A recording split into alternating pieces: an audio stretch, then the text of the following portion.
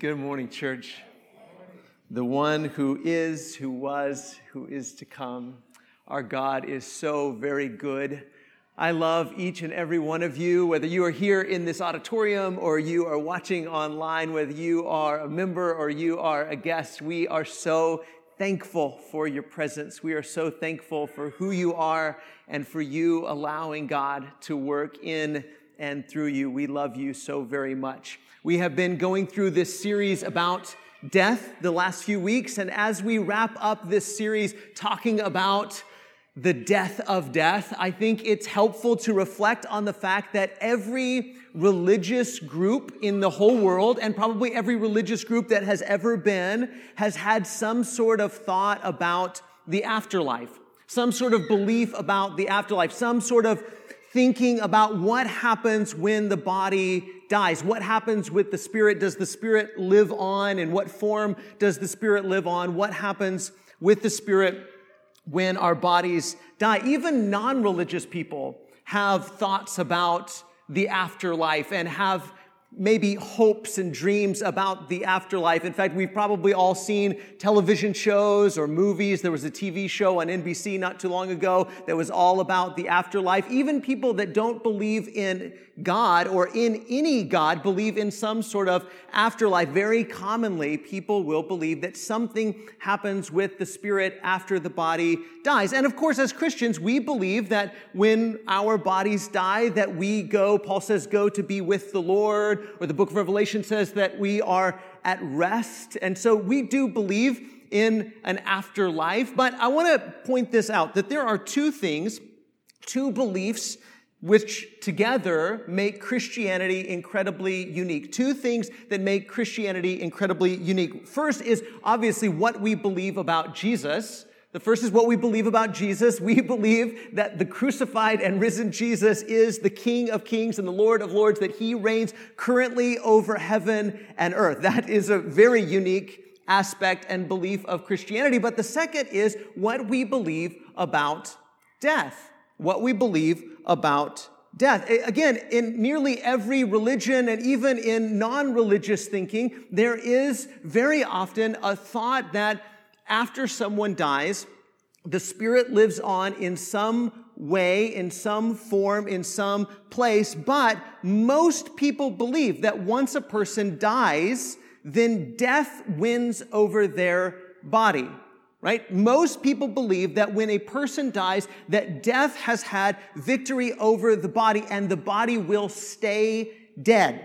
But Christians do not believe that death has that victory. Death does not get to have the final word about our bodily existence. As Christians, we don't believe that death gets to have the final word about our bodily existence. That's one of the things that makes Christianity incredibly unique. We don't believe death wins over our bodily existence. Amen? We don't believe that death wins over our bodily existence. We don't believe that death gets to have the final word on our bodily existence. Most people believe that once a person's body dies, that body will stay dead forever.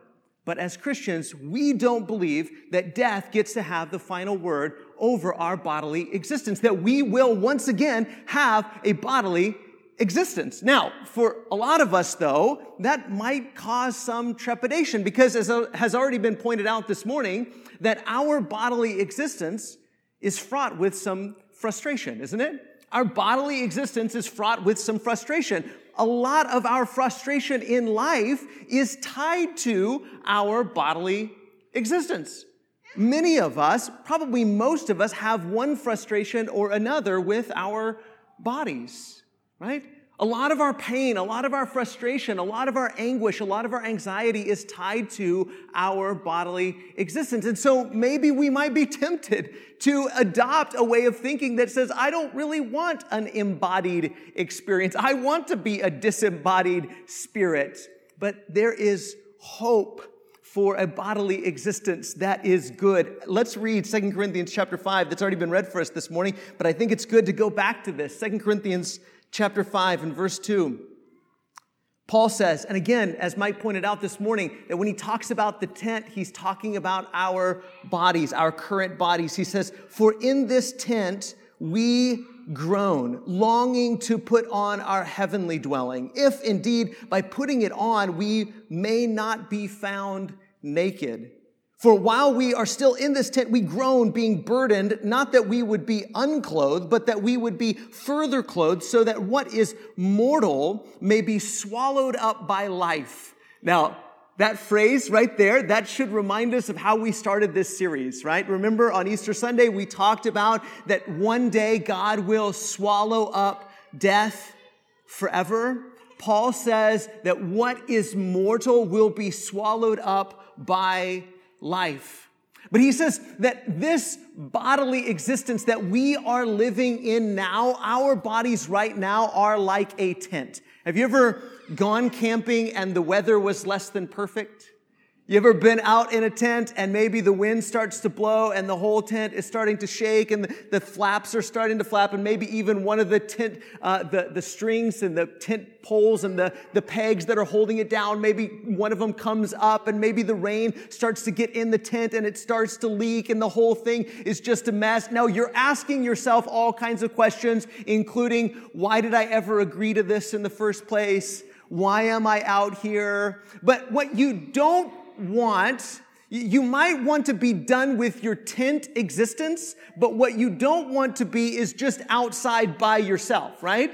You're not saying, I wish I didn't have a tent, right? That's not what you're saying. You're not saying, I wish I didn't have a tent. You're saying, I wish my tent became a permanent house, right? Because it's not the fact that you're in a tent that's the problem. It's the fact that your tent is a tent and it's not a permanent house. And that's what Paul is saying.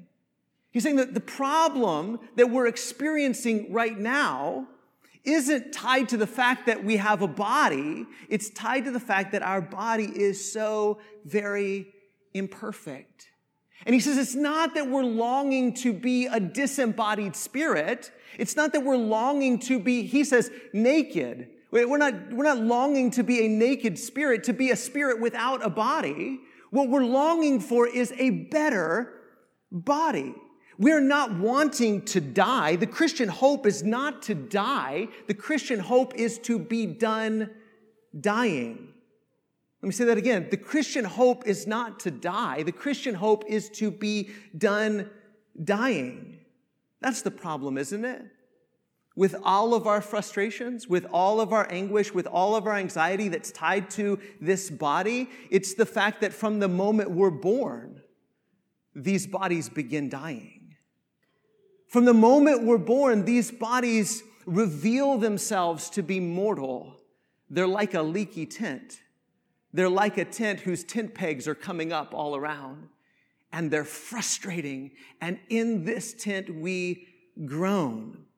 But we're not groaning to be unclothed. We're not groaning to be done with a bodied experience, an embodied experience. We're groaning to have a better body, a permanent body, a body that won't wear out, a body that won't get sick, a body that won't die, so that what is mortal will be swallowed up by life. Listen to how the New Living Translation puts this passage. He says, we grow weary in our present bodies, and we long to put on our heavenly bodies like new clothing, for we will put on heavenly bodies. We will not be spirits without bodies. While we live in these earthly bodies, we groan and sigh, but it's not that we want to die and get rid of these bodies that clothe us. Rather, we want to put on our new bodies so that these dying bodies will be swallowed up by life.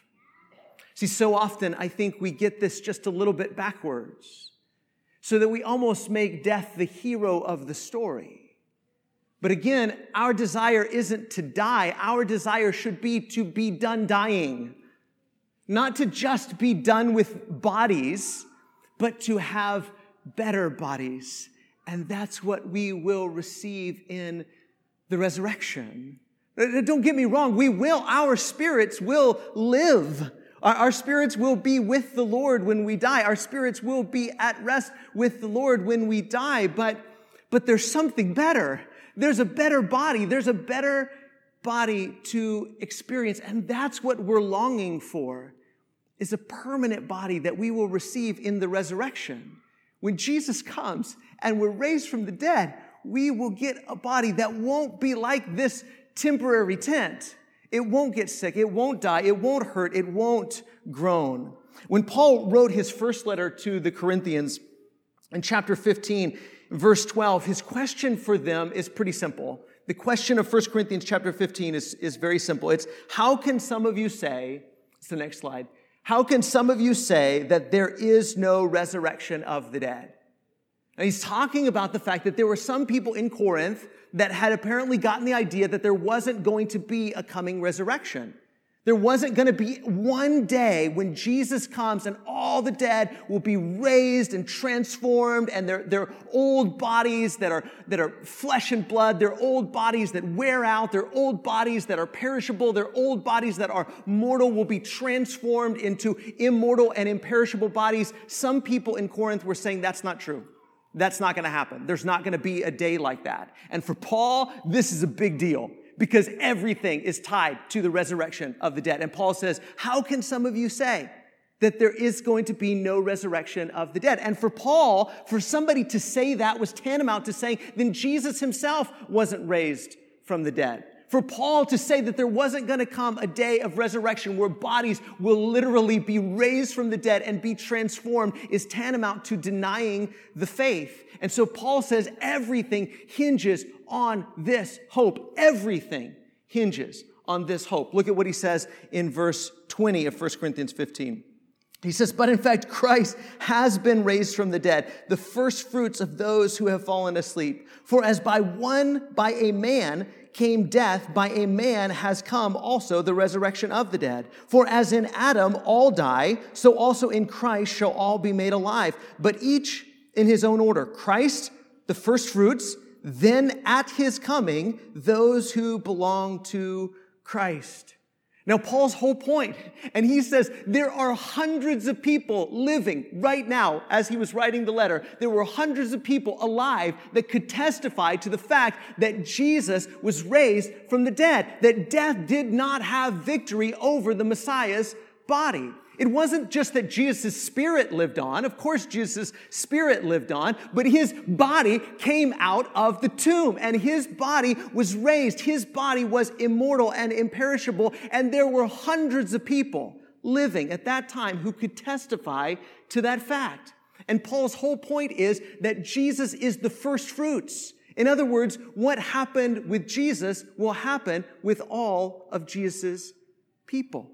That at his coming, all of his people will be raised from the dead. At his coming, everyone will be resurrected. Verse 24, then comes the end when Christ delivers the kingdom to God, the Father, after destroying every rule and every authority and power, for he must reign until he has put all his enemies under his feet. And the last enemy to be destroyed is death. And I love that phrase, don't you? The last enemy to be destroyed is death. Imagine if somebody was telling you a fairy tale and they said something like there was this beautiful princess and she was captured by this horrible, ugly dragon, and this dragon locked her away in a tower, and this brave knight worked his way up the tower and found the princess. The end. Wait, that can't be the end of the story. You can't end the story right there, right? They can't stay in the tower. And what happened to the dragon? And who's going to kill the dragon? And who's going to rescue the princess? You can't end the story right there. But so often, that's how we end the story, isn't it? They died. No, stop. That's not the end of the story. When God's people die, that's not the end of the story. Don't end the story with someone dying. End the story with death dying. Because the end of the story is that death dies. At the end of the story, God's people are raised, and death does not get to have the final word on the bodily existence of God's people. God will raise us from the dead, and death will not win over our bodies. Other people may believe that, but we don't believe that. We don't believe that death gets to win. We believe that God wins, that death is defeated, that death is destroyed, that death is no more. And at the final coming of Jesus, death itself will be destroyed and all of its work reversed and undone. The Bible affirms the way we feel about death. When someone dies, we have to try to convince ourselves that it's not so bad. But Scripture helps us to understand that death is bad. Death does hurt. Death is an enemy. And that God wins over death. Death will be destroyed. Death will be defeated. Death itself will die. The last enemy to be destroyed is death. Now, we may wonder, like when we're raised from the dead, like what's that going to be like? And what's our body going to be like? And what's an immortal body like anyway? What's a body like that doesn't hurt? What's a body like that doesn't ache? What's a body like that doesn't grow old? What's a body like that cannot die? What's a body like that is a resurrection body? But unfortunately in Corinth, those questions, because they didn't have any answers to those questions, were leading people to scoff and say, well, I can't imagine what that body would be like. And so since I can't imagine what that might be like, then I'm just going to deny that that's ever going to happen. Listen to what Paul says in verse 35. He says, but someone will ask, how are the dead raised? With what kind of body do they come? You foolish person, what you sow does not come to life unless it dies.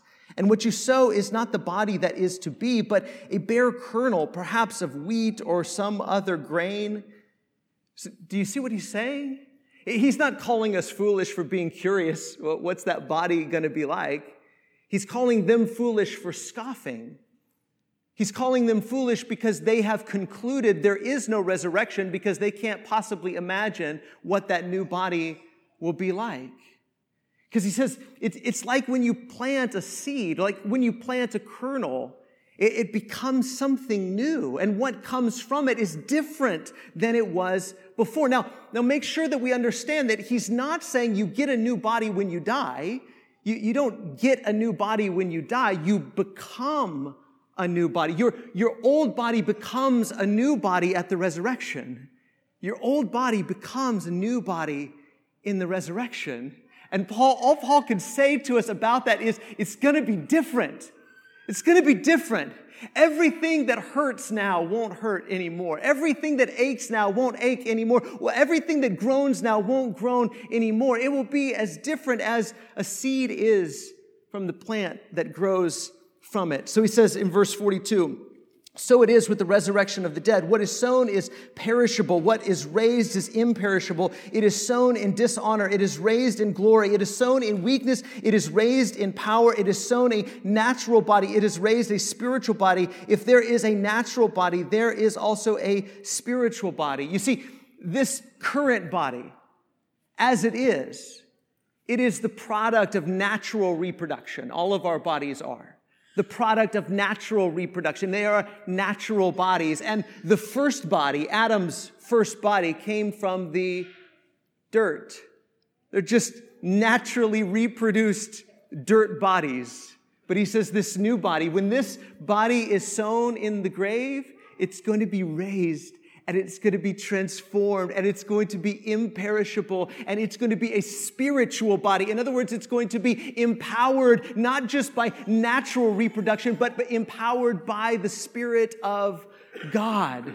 This is a natural body, and then it will be transformed to be something more than a natural body. Look at verse 53. For this perishable body must put on the imperishable, and this mortal body must put on immortality. When the perishable puts on the imperishable, and the mortal puts on immortality, then shall come to pass the saying that is written. Remember Isaiah 25, death is swallowed up in victory. O death, where is your victory? O death, where is your sting? You see, these words are almost mocking death, aren't they? These words are almost mocking death. Where's your power now, death? Where's your sting now, death? Jesus stole it from you. Where's your power now, death? Jesus stole your power. Jesus stole your sting. Even right now, as death is still too much of a reality for every single one of us, Jesus has already stolen its power. Jesus has already stolen its sting. And one day death will be swallowed up forever. Look at the next verse. Verse 56, the sting of death is sin, and the power of sin is the law. But thanks be to God who gives us the victory through our Lord Jesus Christ. Therefore, my beloved brothers, be steadfast, immovable, always abounding in the work of the Lord, knowing that in the Lord your labor is not in vain. Death had a claim on us as long as we were sinners. But now we're something else, aren't we? Now we're something else. Now we've been forgiven. Now we've been made holy. Now we've been redeemed. Now we've been sanctified. And the power of sin has been taken away. And so now death has no claim on you. Are we still going to die? Yes, we're going to die. This mortal body will die. And death will temporarily interrupt our work, but it won't defeat our work. Death can interrupt, but it cannot overcome the work we do in the Lord. Death can interrupt our work. Death can interrupt our life, but it cannot overcome the work we do in the Lord. Death loses. God wins. And the end is already assured. One last verse I want us to think about as we close. 1 Thessalonians chapter 4 and verse 13. 1 Thessalonians 4 and verse 13.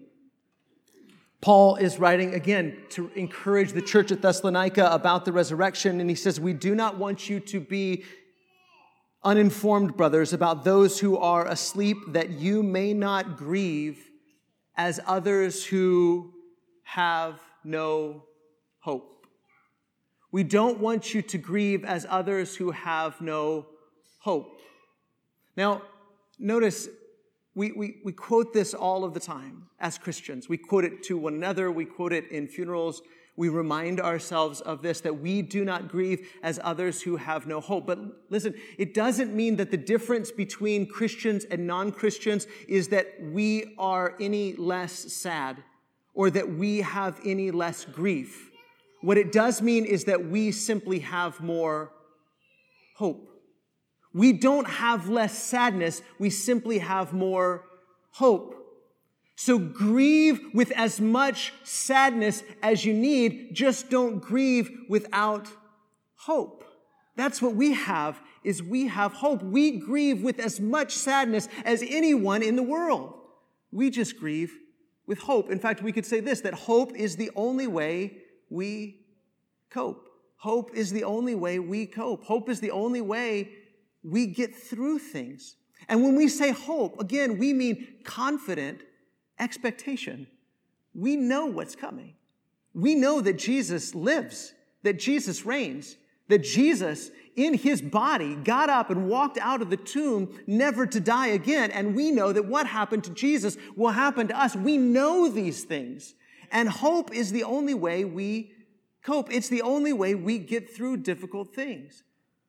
We don't cope by minimizing. We don't cope by minimizing the pain of the present, but by maximizing God's promise of the future. But that's what we tend to do, isn't it? Minimize the pain of the present and say it's not really so bad and there's a silver lining and it's not really as bad as it seems. We tend to cope by minimizing the pain of the present. But I think Scripture affirms that you don't have to do that.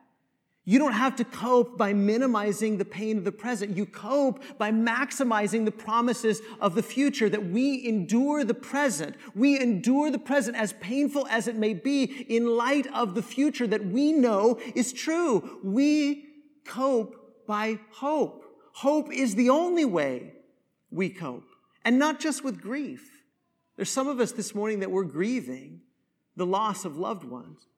The loss of jobs, the loss of situations, the loss of opportunities, the loss of dreams, the loss of whatever. Maybe it is that you're grieving this morning. And the only way we cope with grief is through hope, that we know that the way things aren't the way things will always be. But maybe it's something else that we're suffering with. Maybe it's just pain in this body. Maybe our body is groaning. Maybe we're hurting. Maybe we're frustrated. Maybe we're anxious. Maybe we're in anguish. And the way we deal with that is we hope that the way things aren't the way things will always be. Maybe we're angry. Maybe we're upset. Maybe we're frustrated, not just with ourselves, but with others. Maybe we're struggling with our own sin. Maybe we're struggling with our own temptation. Maybe we're struggling with one thing or another, and we have to learn to cope. And the way we cope is with hope, knowing that the way things aren't the way things will always be. And that knowledge that what Jesus has done, what Jesus is doing, and what Jesus will do fills us with joy. And it changes the way that we do everything. Hope changes the way we do everything. Hope changes the way we pray. Hope changes the way we interact with each other. Hope changes the way we grieve. Hope changes the way we struggle. Hope changes the way we're angry. Hope changes the way we're frustrated. Hope changes the way that we're sad. Hope doesn't minimize the pain of the present, but it does maximize the promises of God's future. See, this is the life that we're stepping into when we're baptized into Jesus. Not into a life that's free of pain. Not into a life that's free of temptation. Not into a life that's free of frustration. But into a life of hope. And resurrected to walk in that newness of life. And every now and then along the way, even after we've been baptized, we have to encourage one another to have hope. Because it can be difficult to cope with the way things are. But we know that the way things are not the way things will always be. What is mortal will be swallowed up by life.